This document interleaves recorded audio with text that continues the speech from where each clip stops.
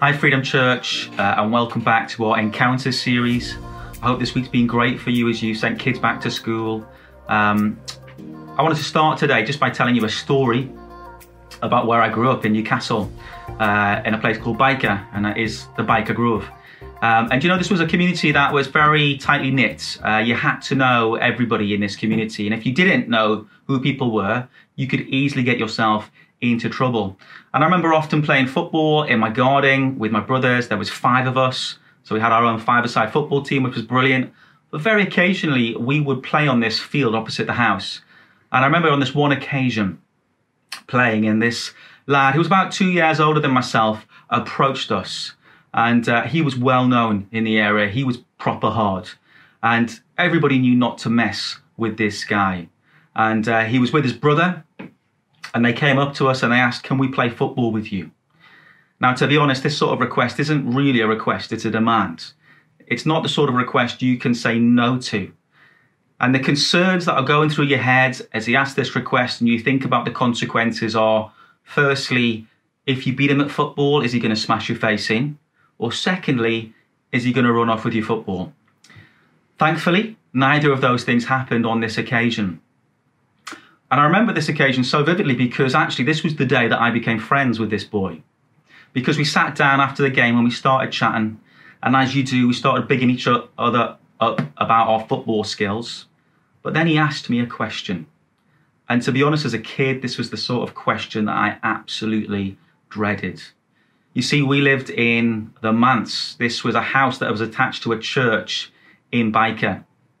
And so across Byker, we were known as the Churchies. And he asked me this question. He said, "Do you believe that God heals people?" Now, I'd grown up in a faith-filled house, and I'd been used to when someone gets sick, we pray for them. And you know, sometimes we saw the miraculous healings happen. Sometimes we didn't. But I told him, I had to tell him, yes, I do. I've seen healings happening. And he went on to tell me that day that his mum had been diagnosed with cancer. And would I pray for her?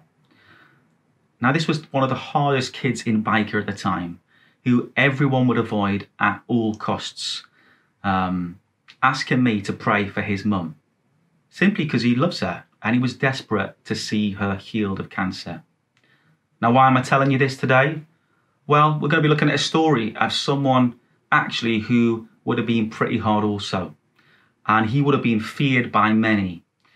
In fact, to the Jewish race, he was without doubt an enemy, an oppressor.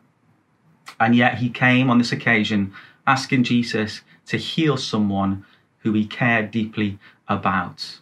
And the results were remarkable. So if you want to turn with me to Matthew chapter 8, we're going to be looking at the faith of the centurion. When Jesus had entered Capernaum, a centurion came to him asking for help. "Lord," he said, "my servant lies at home paralyzed and in terrible suffering."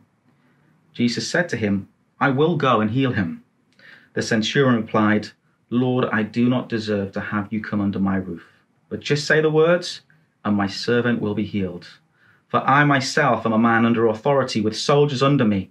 I tell this one go, and he goes, and that one come, and he comes, and I say to my servant, do this, and he does that." When Jesus heard this, he was astonished and said to those following him, "I tell you the truth, I have not found anyone in Israel with such great faith. I say to you that many will come from the east and the west and will take their places at the feast with Abraham, Isaac, and Jacob in the kingdom of heaven. But the subjects of the kingdom will be thrown outside into the darkness where there will be weeping and gnashing of teeth." Then Jesus said to the centurion, "Go, it will be done just as you believed it would." And his servant was healed at that very hour. Now, this account is also used in Luke's Gospel as well. I'm using this Matthew's account. But when we're talking about faith, I have to be honest, if I dig down and I look at my faith, it can feel at times fragile. I don't know how you feel about your faith. I mean, lockdown and not being able to meet as a church, as family, has definitely tested areas of my faith and resilience. So to have Jesus here, the Savior of the world, the one who was and is to come, is astounded or amazed by this man's faith, was something we have to take note of. In fact, Jesus only uses this word amazed twice in the Gospels. And I want to just pick up on a couple of things that I think may help us to understand why Jesus was amazed. And I want to end by looking at why we can be a people of faith. So firstly, his identity. This centurion, his identity made his faith amazing. What do I mean by this? Well, firstly, he was a Roman centurion. He was under the authority of Caesar. And to be a centurion meant he was over 100 men. He had over 100 men under his control. He definitely would have been involved in some bloody battles. He would have had to have proven himself. He would have had a stature, a kudos amongst the Romans. His job was literally to rule over the Jewish nation, to keep them in check. And he would have definitely been a Roman who would have grown up believing in many of the Roman gods, like Jupiter, the god of sky and thunder, or Mars, the god of war, or Venus, the goddess of fertility. And this little nation of Israel was not impressive. It was not mighty. It was of no real importance. Jesus himself was not a king or a warrior or from a prominent family. His appearance, we're told, was of no significance. He didn't have an army of people following him. It was more a small rabble of misfits. And this centurion, he wasn't a religious leader spending time in the synagogues listening to Jesus' teaching and being astounded. He wasn't even one of the disciples spending their time with Jesus and seeing him interact with people and seeing him perform all these miracles. I have to be honest, the Roman centurion was honestly one of the least likely candidates to be honored with this title by Jesus as a man with amazing faith. Everything about his past, his present, seemed to put him at odds with being a Jesus follower. But I want to say, thankfully, God doesn't look at the outsides, he looks at the hearts. And this centurion loves this servant enough to put himself out there to bring his request to Jesus. So his identity makes this amazing. His humility, I think, is amazing. He says in this, he says, Lord, I do not deserve to have you come under my roof. I know sometimes my wife can be embarrassed when people knock on the door and our house looks like a hurricane. It's just blowing through the middle of it. It's our kids, obviously. But imagine how you'd feel if you opened the door and the Queen was standing outside, or your favourite pop star. Your first thought probably would not be, please come in. But I think it may be somewhat like this centurion. It may be, I don't deserve to have you in my house. I'm not worthy to have you come into my house. I can't have you come in. And the centurion in this story recognizes something about Jesus. He recognizes that he is a figure that is to be highly honored. And there's an awe going on here about this centurion. A reality for him that he is in the presence of someone very special. Now, being a centurion, his actions could have looked very different. He could have taken Jesus by force, put a sword to his throat, and demanded he heal this servant. He was probably fairly wealthy. He could have decided to try and pay Jesus. Listen, here's some money. Please come and heal my servant. But what we see is him approaching Jesus with humility and honor. And he uses this word Lord. That's how he addresses Jesus. And I want to say this was massive, because what he was doing there, he's putting himself under the authority of Jesus. He's declaring Jesus his Lord, his master. And I want to say this was like treason to Caesar, because he worked for Caesar, he was under Caesar, and Caesar was to be declared Lord. He was the king of that empire. So for a centurion to declare someone other than Caesar as lords honestly would have been punishable by death. But he clearly makes plain his position or his posture of humility in the presence of Jesus. And finally, I want to just talk about his understanding of authority. This centurion had understood the power and authority Jesus had, I think even maybe before his disciples had. He says, "But say the words, and my servant will be healed. For I myself am a man under authority, with soldiers under me. I tell this one, go, and he goes, and that one, come, and he comes. I say to my servant, do this, and he does it." Do you know, I love the film Gladiator. You've got Russell Crowe there, who becomes enslaved to the Romans, and he's made to fight as a gladiator against other men or animals. And it was a fight to the death in this arena. But for Romans, this was just for entertainment. And at the end of certain battles, Caesar had the power in front of the whole arena to grant life or freedom to the winners. And he would literally, you'd see this hand wobbling like this, and it would either be a thumbs up or a thumbs down. And that could mean life or death. And the authority that Caesar had in this arena, in this kingdom, was massive. Essentially, you couldn't question Caesar's authority. But the centurion understood authority. And although he was under the authority of Caesar as a centurion, he displays this amazing faith because he recognizes that this Jesus of Nazareth yielded a power far greater than Caesar ever could. Just say the words, and my servant will be healed. What we don't know about this guy, we don't know whether this centurion has seen Jesus perform any miracles. We know he's probably heard of him through word of mouth, and that spread.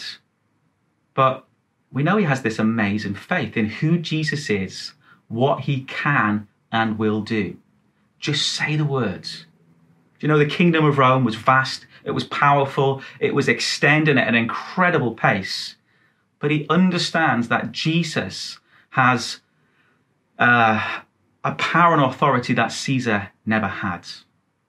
He has power and authority over sickness because he was a king and a conqueror over not just a physical territorial kingdom. He was a king and a conqueror over a spiritual kingdom. And Jesus ruled. And this really was remarkable faith shown by the centurion. But you know, he took things even further. Because up to now in the Gospels, every miracle that we have seen Jesus perform was either laying hands on someone or Jesus actually being present, like at the wedding of Cana. He turned the water into wine. But here the centurion says, just say the word and it will happen. And he's trusting it's going to be done, even though his servant isn't there. So this centurion is asking Jesus to do something that is not yet being seen or even done. And this astonishes Jesus. He's astonished that he has grasped and believed who he is and the power that he possesses. He has somehow understood he was speaking to the one who simply spoke creation into being out of nothing. He understood that this God-man standing in front of him had no limits on what he could and would do. And as we look at this faith, it is so very simple. He took Jesus at his words. He believed who he was, who he says he was. He recognized the authority and power that Jesus had, and he believed. And the fact that we see Jesus heal in this way from a distance, man, it's such good news for us. Here we are in this virtual world under lockdown at present. We can't meet together in our buildings, and we're tuning in from our own living rooms. But this very miracle helps us to understand that there is no barrier to Jesus coming and bringing healing or us experiencing his presence. Whether you're sitting at home, whether you're in your garden, whether you've got other believers with you, Jesus can do the impossible. And I want to say, yes, he wants to. Because you know what? He is a God of compassion. But I don't want us to just believe that when we're coming to God, we're sort of pleading for his compassion and mercy, although that is something that we do. I want to suggest there's something even greater at work here. This isn't just about the compassionate God that we serve. This is about a legal authority that Jesus now has that cannot be resisted in the spiritual realm because he has conquered sin and sickness and death at the cross. So his kingdom of light has come. And you know what? It's going to continue to come whether we have faith for it or not. It will happen simply because of the victory that Jesus has won. Now, I've loved seeing many healings happen at Freedom Church. You know, we've seen cancers going, allergies disappearing. My own health has been miraculous, just seeing how God has intervened and held me up. We've prayed for jobs and seen people get jobs. We've seen legs lengthened. There is so many times that we have seen the power of God as healer. And yet, I think there's just so much more that we're not currently seeing to come. Now, I mentioned earlier that Jesus used this phrase amazing twice. Once in this story, and the second time was in Mark chapter 6. And he says this: he could not do any miracles there except lay his hands on a few sick people and heal them. He was amazed at their lack of faith. I'm sad to say that he used this word also to describe the folks from his own hometown as he ministered amongst them. Do you know, they'd seen him grow up, they knew his family, they knew his backgrounds, and maybe they had just become over familiar with who Jesus was. And he describes their lack of faith as amazing. Not in a good way, obviously. It was his own community's lack of faith that stopped the kingdom of God breaking out in that village. And I have to be honest, this is very sobering to hear and challenging. Because as believers, this is what sets us apart. Very simply that we believe Jesus is who he says he is. He's the Son of God. We believe he's over all things. We believe he is able and willing to heal all and save all from eternal separation from God, don't we? And the last thing I'm sure that you want and I want is to have our lack of faith described as amazing. So I want to end by just looking at a few truths that I think we can, that will help us to learn how to be a people of faith. A few things that may just help us to move through what we might see as barriers to being a people of faith. So firstly, coming back to these things that we looked at for the centurion, identity, okay? The centurion, as we know, would have been considered an enemy of the Jews, but the Bible actually tells us that all of us were alienated and at one time were all enemies of God, no matter what our backgrounds. We've actually chosen to disobey and do things our own way. We're self-centered. But that as we chose to believe in who Jesus is and what he's done for us, as we make him the Lord of our lives, we're told that he actually does something in us. He makes us a new creation. We actually go from being enemies of God or strangers to becoming sons and daughters of the God Almighty that we serve. And I want to say this isn't just about a title. I know you can buy titles online, but they're just a piece of paper. They don't do anything. No, you see, this title that we get as sons and daughters of God come with all the privileges. And it comes with power. Because he actually says he changes our hearts so that choosing to follow him and believe in his promises become possible. And I want to say when it comes to authority, Jesus not only loves to hear our cries for help or healing, he not only loves to display his power through the miraculous, but he has given us his authority and power to see his kingdom come.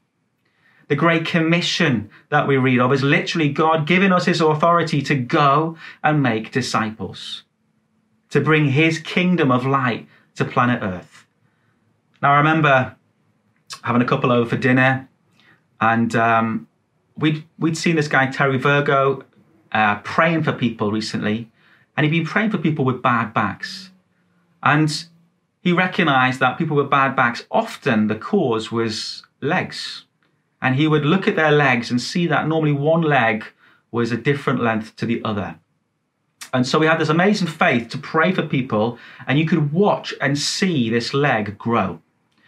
And when this couple came over, the lady started complaining about how sore her back was.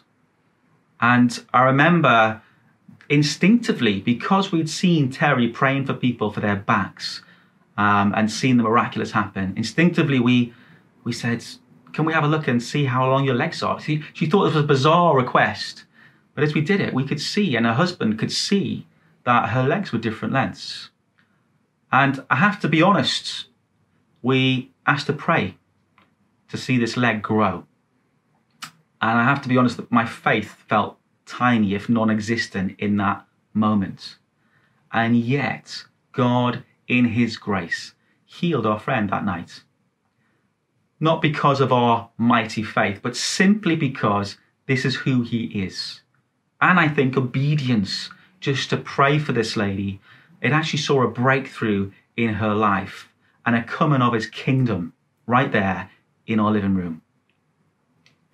I want to end by telling you about a man named John G. Lake. He was born in 1870 and he was one of 17 children.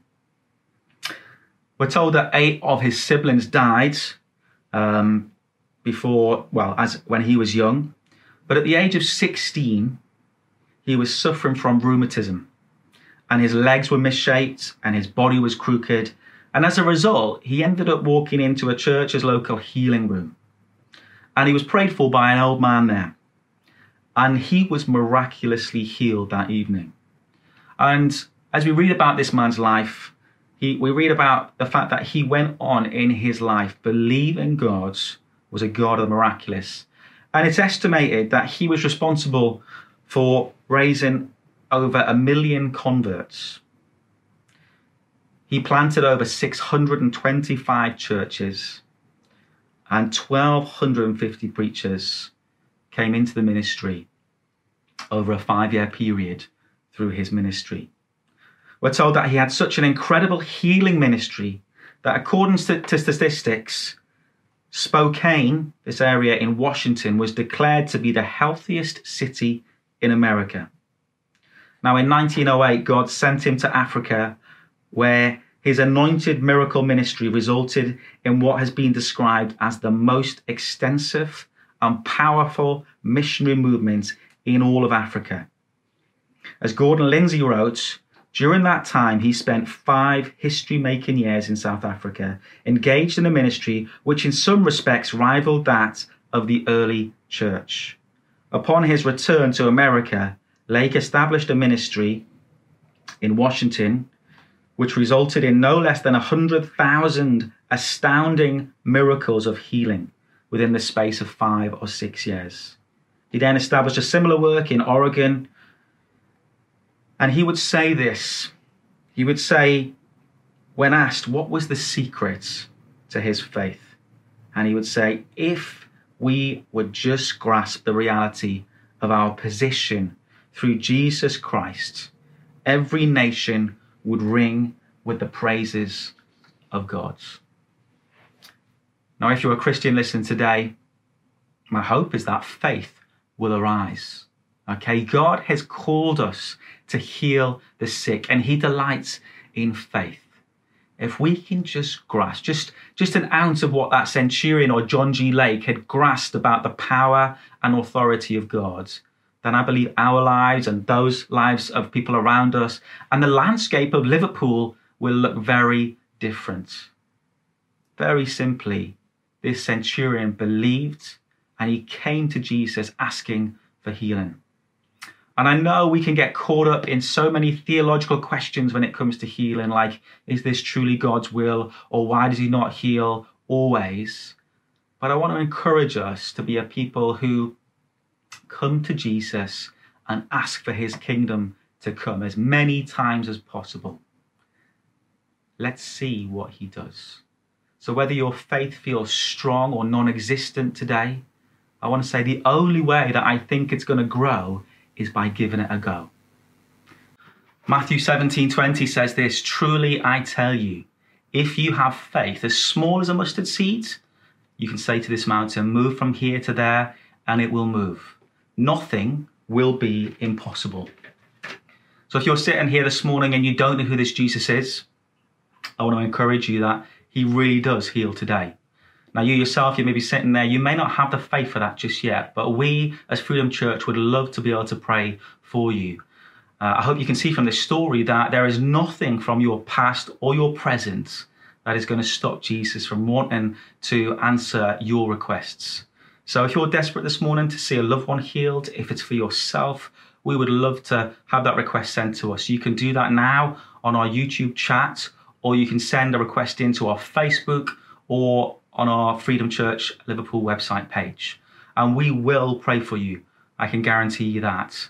And we'd love to also invite you along to our Alpha course, which is starting on the 17th of this month, where we can tell you a little bit more about who this Jesus is. We'd love to try and answer some of your questions, but more importantly, we'd love to just to get to know you a little bit more. I hope this blesses you. Have a great week.